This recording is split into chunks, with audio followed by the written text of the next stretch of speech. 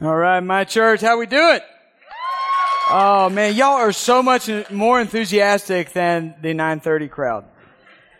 If you were here at 9:30, don't tell anybody I said that. This is great. Thank you guys for being here. My name's Richard, and today we are going to be in our conversation finishing up a teaching series that started a number of weeks ago called Unshaken. How many of you have gotten something out of this series? It's been a big deal, hasn't it? It has been really good, and today is the series finale of Unshaken. So one more time, say it with me. Unshaken. Even saying the word presupposes that what we all know to be true, which is that in our world and life and time and humanness, it just tends towards shaking. It tends towards disruption and things not going well or not going as planned. But when you say unshaken, it also, in that word, it proposes that it is possible that our world could be shaken violently. But at the same time, something inside of us, our character, our attitude, and our faith would be stable and could sort of ride the shaking out. And so that's really been the point of this whole series, and it's what our conversation is about today. And we're actually going to be just practically looking at a strategy for stability. So it's a stability strategy. Say that 3 times fast. Or not, because it would be bad. But anyway, so we're excited. What we're going to look at is a passage of Scripture that was written in the first century of the Christian faith by the Apostle Peter. And he wrote this letter, and in it, he talks about some really cool things that I think we're going to learn a lot from that can help us in terms of this idea of what to do when everything around us is shaking. So we're going to look at 1 Peter chapter 5, and it's going to be verses 6 through 10. So if you have your Bible, you can look at that up or maybe find it on your app or device. But if you don't have any of that, no sweat. It'll be on the screen. So like I said, it's 1 Peter chapter 5, verses 6 through 10. So let's look at those verses now. It starts with verse 6 saying, "Humble yourselves, therefore, under the mighty hand of God, so that at the proper time He may exalt you, casting all your anxieties on Him because He cares for you. Be sober-minded, be watchful. Your adversary, the devil, prowls around like a roaring lion, seeking someone to devour. Resist him, firm in the faith, knowing that the same kinds of suffering are being experienced by your brotherhood or family of faith throughout the world. And after you have suffered a little while, the God of all grace, who's called you to His eternal glory in Christ, will Himself restore, confirm, strengthen, and establish you." That is a cool promise. So what we're going to do is look at these verses, and I think we're going to find a handful of ideas that can help us maybe put us on a path towards stability, even in very uncertain and times and situations that feel anything but stable. And so we're just going to jump right in. We're going to look at the very first thing, the first idea. And if you like, in your info guide that you received this morning, you could follow along and take notes in the fill in the blank. And the first idea is the word humility. Humility. In that verse 6, we're encouraged to humble ourselves under the mighty hand of God, trusting that He will lift us up or put us where we need to be at the right time. And so when you think about humility, you think about being humbled. Probably the first thing that comes to your mind is if you've ever known someone that needed to be taken down a peg, maybe somebody needed to be put in their place, like the Patriots, and am I right? Though, look, Thursday changed nothing, right? But it felt good, didn't it? Yes, it did. But here's the thing. I think that humility in the life of faith is less about those kinds of moments that somebody goes through and they end up cowering and tucking their tail between their legs or something. I think it's more really about the issue of control. I think if we really humble ourselves, what we're doing is we're saying, you know what? I'm relinquishing or surrendering control. I don't have all of this figured out. I don't have all the resources to 100% totally nail and take care of this situation. And that, there's nothing more humbling than that sort of realization when you realize, hey, I don't have the ability to control this. And so my recourse or my options are to either put my life in my hands and trust, or put my life in God's hands and trust God, or kind of fend for myself. And so this encouragement to humble ourselves is sort of a basis. I think it's like a foundational deal in the faith life, but especially when it comes to situations that are scary, to things that are coming, storms, if you will. And I'm not trying to be cute here, but let's just be honest. When you know something big like this is coming, I mean, it's a big deal. And I will pause here and I will say, and we talked about this in first service, I know, we're all asking the same question. We've got this burning question in our mind, and that question is not going to get answered until tonight. Probably a little bit later tonight. And I'm wondering too. I'm curious, will the Cowboys be as good as they were last year? And we're not going to know until tonight. And there are Giants fans in the room. Ignore them. They can't, no. There is something else that's bigger and badder that's on our minds, obviously, and questions that we have about what is going to happen. But when you're facing so many question marks and so many uncertain situations, it is difficult to humble ourselves and release that control. But I think that's what this encouragement is all about. It's not just humble yourself because you just need to be more humble, which is true, we all do, but it's more like we can't really get anywhere in our faith journey if we're grasping for strength and control on our own. And so this idea of humility will actually kind of filter through the entire conversation this morning. But let's go back to the passage, the verses, for the next idea. And this idea comes from the fact that we're all going to come to points in time and over again in our lives and in crisis situations where we're going to have to deal with worry. We're going to have to deal with worry. Verse 7 encourages us to cast all our anxieties on Him because He cares for us. What I love about this verse is that Peter, when he's writing this ancient letter, he doesn't say, y'all stop worrying. Which we need to stop worrying, do we not? But here's the thing. If we could have stopped worrying, we probably would have stopped by now. Unless you're like my grandmother who really grooved on worry. It was like fuel. It was like food for her. It was to worry and then try to impart that worry to you as a gift. Here, I want you to have this. I want you to be afraid of everything too. This was my grandmother. But most of us would be saying, I wish I could stop worrying, but I can't. It's not about stop worrying. This is a bringing of worry. This is an offering up. It's like a surrender of the things that I'm worrying about in conversation with God. It's as if I picture sitting at the table with God and just pushing everything to His side of the table and saying, I wish I tried.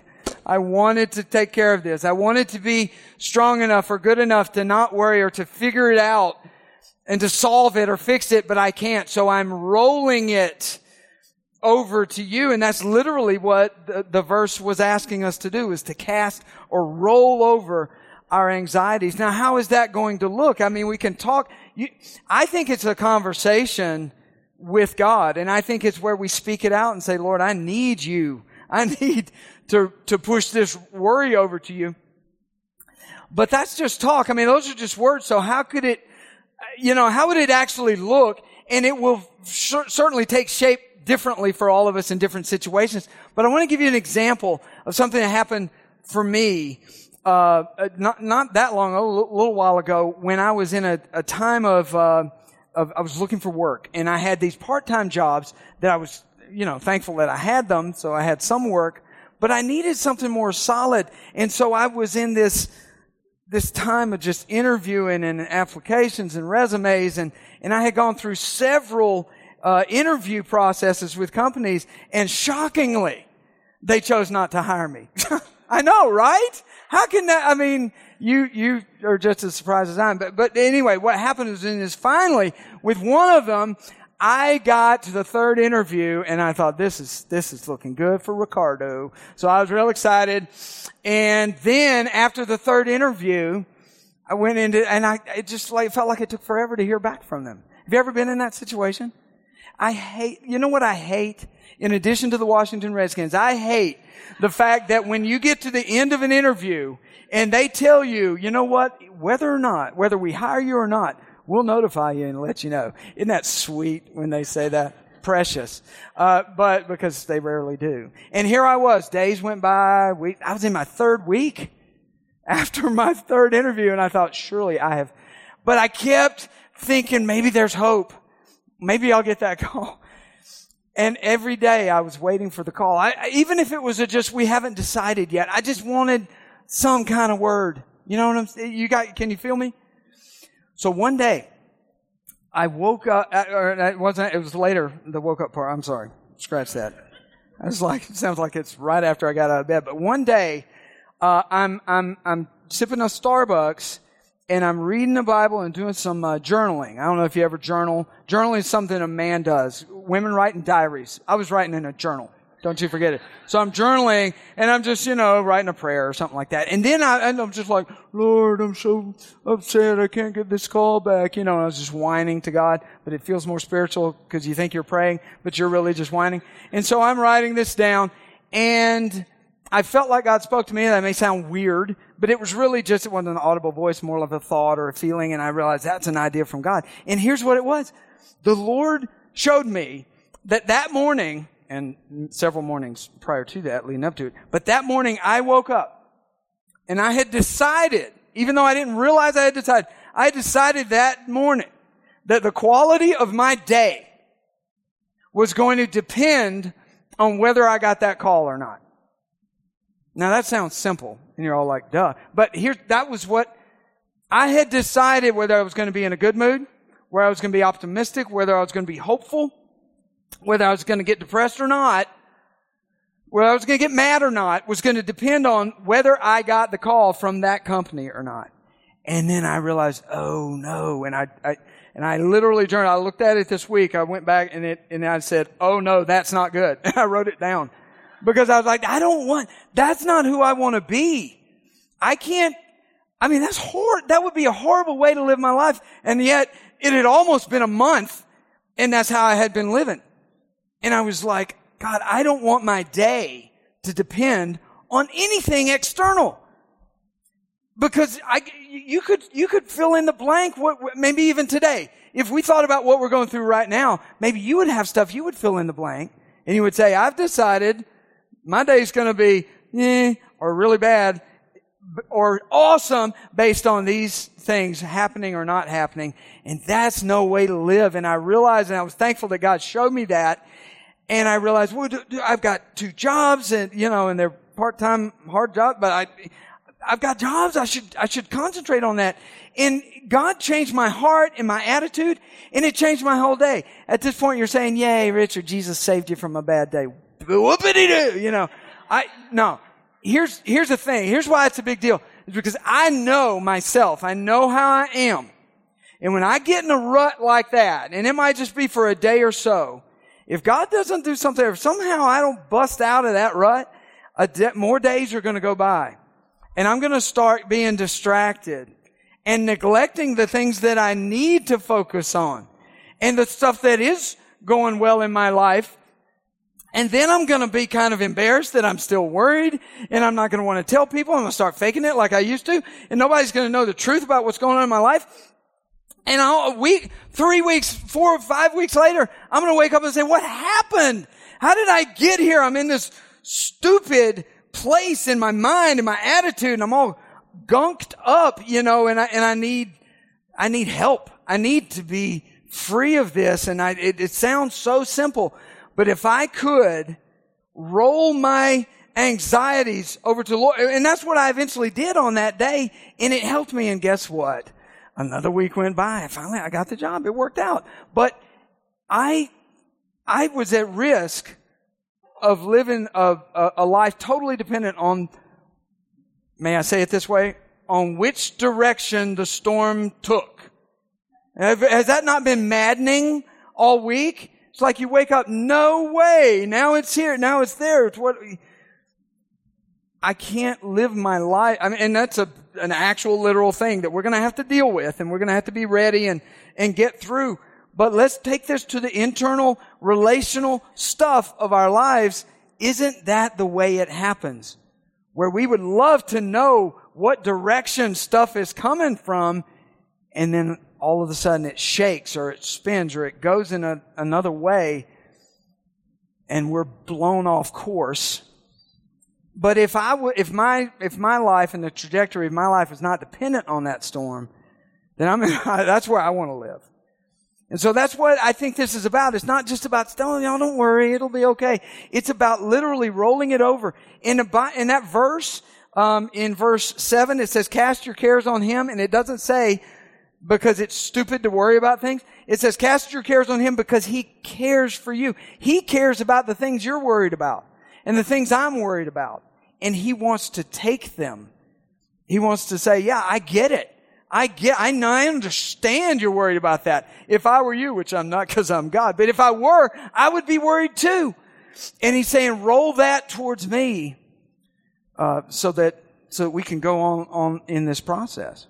But it doesn't stop there. The things that Peter was writing in this ancient letter, he goes into more detail. The next thing he says is that it's very important, this is our next step, it's very important to stay alert. To stay alert. And in verse 8 of the passage that we read, it says, be sober-minded, be watchful, because your adversary, the devil, prowls around like a roaring lion, seeking someone to devour. Now, one of the coolest parts of being in the life of faith is realizing that we have a family of faith. It's strong, maybe stronger than blood family, And we all have this Heavenly Father. And we have the sacrifice of Jesus Christ, and we have the guidance and comfort of the Holy Spirit in our lives. That is so cool. That's what our faith life is saturated with. But there's another reality that is just as true, is that as God has a plan for our life, we have an enemy, an adversary, literally the devil, who in his plan is to try to interrupt God's plan for our life. Jesus said when He was teaching His disciples that the enemy, He called him the enemy, He said He came to steal, kill, and destroy. So the devil is not just this cutesy comic figure with a forked tail and a pitchfork or whatever. This is real stuff where the enemy of our souls wants to derail us, and he wants us to live all shaken up while God is trying to lead us towards stability. And the enemy will destroy us if he can. So it's very important to be aware of that, to be alert, and to not let our guard down. Because if you let your guard down, then Mayweather will... Anyway. But if you let your guard down, then you're going to get smacked. So, with that in mind, let's keep going through the next idea that we want to talk about. And this is our encouragement from Peter to lean into community. All right? That's the idea. Leaning in to community. Believing that we have this brotherhood and sisterhood of faith all over the world. And he references that in verse 9. He's talking about resist him. He says resist him, talking about the enemy. Firm in your faith, knowing that the same kinds of suffering are being experienced by our brotherhood or our family of faith throughout the world. He's saying we're not alone. And in this great family of faith, whether they are geographically right here, sitting next to you this morning, or at parts unknown all over the world, everybody is dealing with this same enemy who is using the same kind of tactics to try to take unsettling, unpredictable things about life and blow those things up so bad that they knock us for a loop mentally, emotionally, and spiritually, and messes up our relationships and just can destroy our lives. This is what the enemy wants to do, and we're all dealing with it. And if you believe that, if you buy into the fact that we have this enemy who's on mission to destroy us, to distract us, to do whatever he can to get us off track, if you buy into that, then you would probably agree with me that I believe that an isolated person is an easier target for the enemy than someone who is in the company and relative safety of community. An isolated person is an easier target for the enemy. And Peter references it. He's like, y'all, just keep in mind that we're all in this together. And so leaning into community is the wise, smart thing to do. I want to tell you an interesting story. Now, I have the privilege, and it is a privilege, of every Tuesday night I lead one of the small groups that we have here at my church. And it's called Route 1520. It's a men's group, and we meet every Tuesday night and have for many years. And some of the things we talk about, what we're trying to do is we're trying to bring men together in a setting where we can talk honestly and openly and courageously about the real stuff that we're going through. And in particular, some of the things we talk about a lot are the temptations that men deal with, and even some of the failures that we deal with in the area of lust, sexual sin, sexual brokenness, abuse, pornography, things like that. Now, those are not easy. Those are uncomfortable topics. You're uncomfortable right now, aren't you? I can tell. I can pick up on stuff like that. It's a thing. Here's the deal. It's very important because that's the type of thing. That is one example. That sort of arena of issues and difficulties. That's one example of if we isolate ourselves because we're embarrassed and don't want to talk about it. And it's hard to reach out and get help. And then it's like drawing a bullseye on our back for the enemy to nail us, to just crush us. And so in this setting, we meet every Tuesday, and some awesome things happen. There's about 15, 20 guys, and it's a cool deal. It's a cool deal. Been one of the best things ever happened to me. So I got this buddy that's a friend of ours that comes to our group, right? And you're not going to believe this about this guy. He lives an hour and 15 minutes away from Columbus. And he drives every Tuesday night, 2.5 hour round trip to be a part of our group.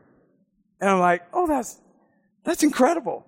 And I'm sitting here going, I don't even want to go to Dollar General after 7, because it's 10 minutes from my house, I'm like, are you kidding me? It's great. But this guy, God's done a lot of cool stuff, and he brings a lot to the table. So anyway, he's telling a story about how he's a 50-something-year-old guy like myself, and he said that he spent most of his adult life going to church almost every Sunday, sitting in the pew or the chair at church and looking around and dying inside because he wanted to pursue God and do the faith thing, but he had this shame and embarrassment about the sins and failures and temptations that he was dealing with in his life. And he told us last Tuesday, he goes, I would sit there in the church and I was convinced that there wasn't another guy in the whole building that understood what I was going through.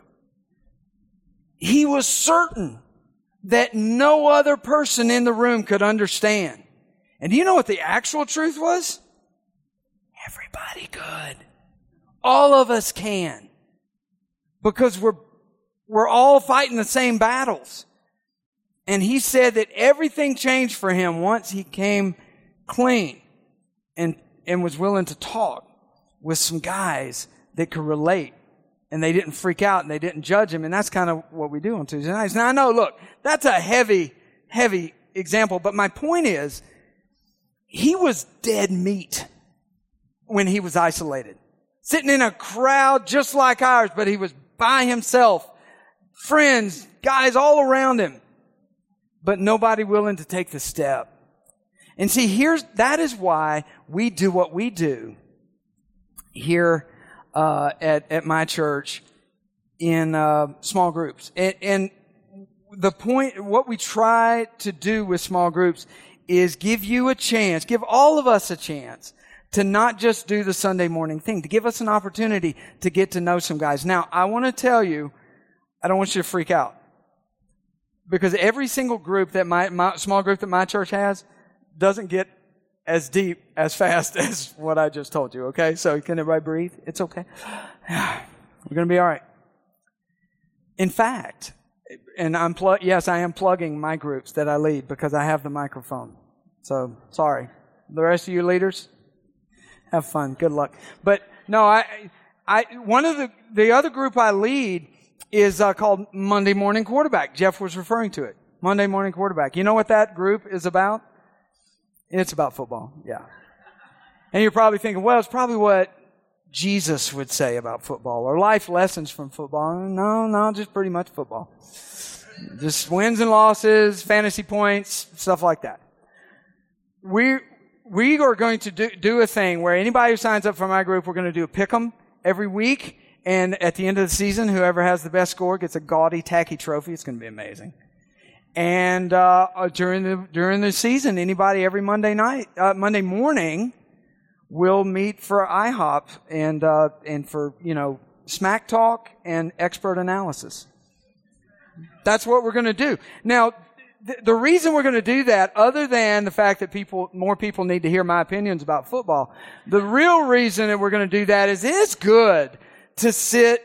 It's good to sit around bacon under any circumstances, but to sit in a small group from church where bacon and pancakes are involved, and just to get to know. You know what I'm going to get out of that group, other than bragging rights, is I'm going to get more names and numbers in my contact list. Because when I need to reach out to people I know, more than just, hey, how you doing on Sunday morning, but somebody I really know that can help me, that when the storm hits me, I need somebody that I can call. And I'm so grateful that right now in my life, I've got a lot of people in my on my call list.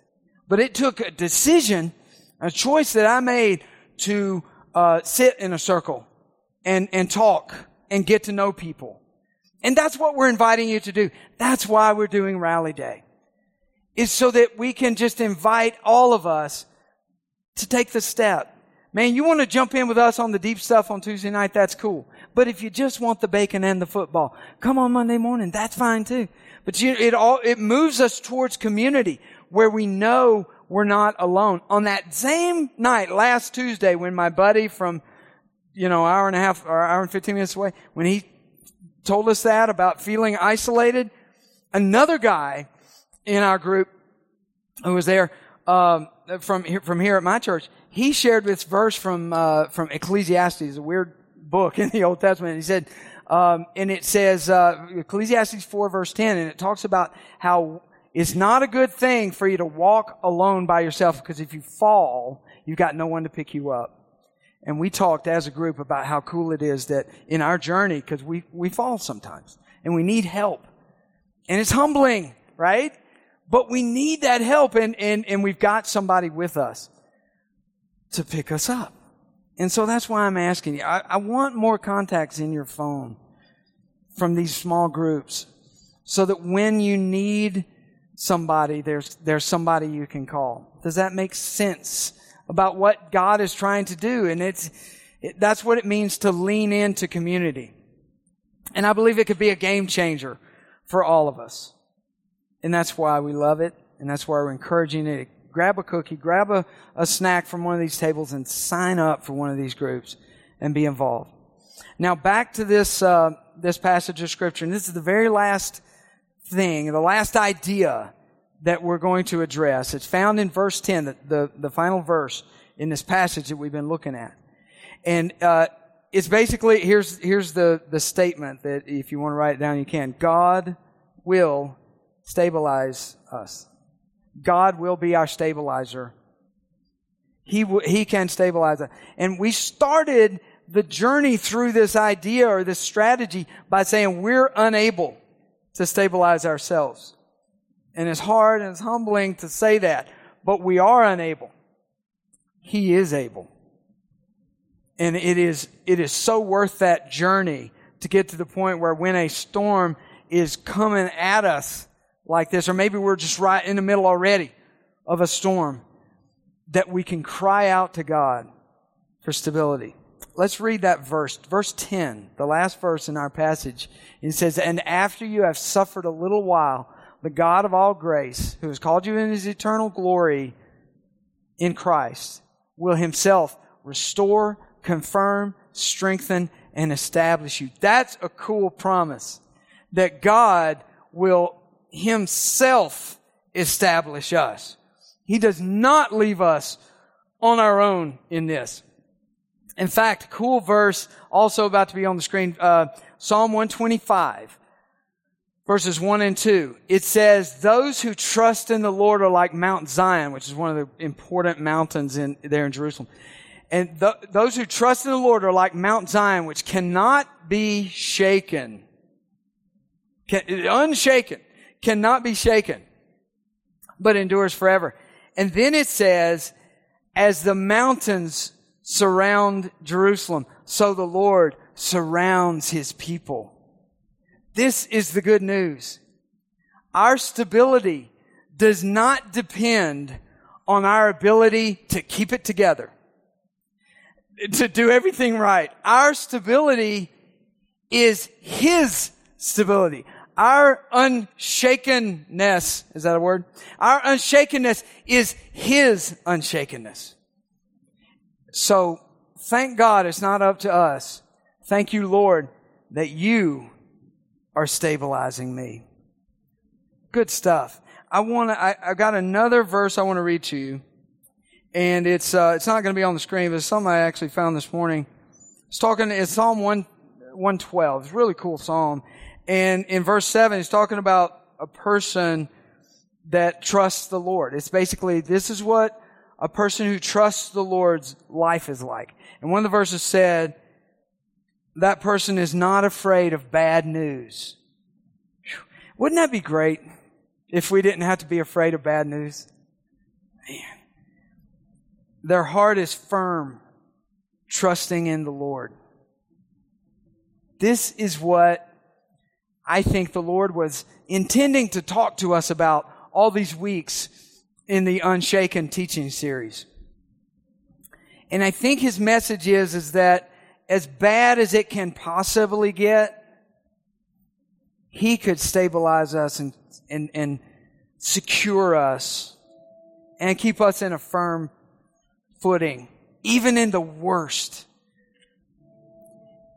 And it might be easy to say or easy to hope, but I'm telling you, that's what God is trying to say to us. I want to tell you one more little story, and then I'm going to close in prayer. And after I close in prayer, Jed and the band are going to lead us in this awesome song called "We Will Not Be Shaken." I don't know if you were here last week. They showed us that song last week, and we're going to do it again. How perfect is that, right? We will not be shaken. Well, what happened was, there also, back to my Tuesday night group, I'm sorry I keep hammering on that, but one of my good friends who was a part of my group, our group, for a long time, his name's Eric Schmidt, great guy. He and his family moved to Tampa a year or so ago, and because he was able to get on with the police force in Tampa. It was his dream job. He had been praying and hoping for that, and it was a big deal. So he's doing great down there. Well, Eric's wife, Andrea, and their son, and the dog and the cat, they're up here right now. They fled Tampa, and they're going to ride it out up here. But Eric stayed because he's going to be on the front lines with the Tampa police force. So as you can imagine, I'm concerned. I'm worried about Eric. So this morning I'm trying to roll that worry over to the Lord, and praying. And the Lord reminded me of something that on the last Tuesday night that Eric was in our group before he moved to Tampa, we we said a prayer over him that was based on Psalm 112. You know that little verse I just read? There's a whole chapter and it's awesome. And this prayer that I read over him that we read over him is from that psalm. And I thought I want to end the Unshaken series by reading that prayer over us today and asking the Lord to make it so in our hearts. Would you stand with me? And then I'm going to read through this, and this will be our closing prayer. And as soon as I'm done, they're going to take us to this song. And this song will be our chance to respond to the Lord in our minds and in our hearts and with our prayer and with our worship. Does that make sense? Are we good? So let me read you Eric's prayer, if I could. And we pray this again for Eric today. And all those who are responding to these tragedies, to these storms. But I pray it for us as well. For what we're facing coming up, maybe ahead of us, what we're in right now, what we'll deal with in a week ahead, and the unforeseen things that we can't even see coming yet. This is our prayer. Praise the Lord. For all who fear God and trust in Him are blessed beyond expression. Yes, happy is the man who delights in doing the Lord's commands. His children will be honored everywhere, for the child of a good man has a special heritage. He himself will not be forgotten, and his deeds will never be forgotten. Even when darkness overtakes him, light will come bursting in. He is kind and merciful, and all goes well for the generous one who conducts business fairly. Such a person will not be overthrown by evil circumstances. God's constant care of them will make a deep impression on everyone who sees it. He does not fear bad news, nor do they live in dread of what might happen. For they have settled in their mind that their God will take care of them. That is why they are not afraid, but can calmly face adversity. They will live. They will have influence and honor. Make it so, Lord. Amen.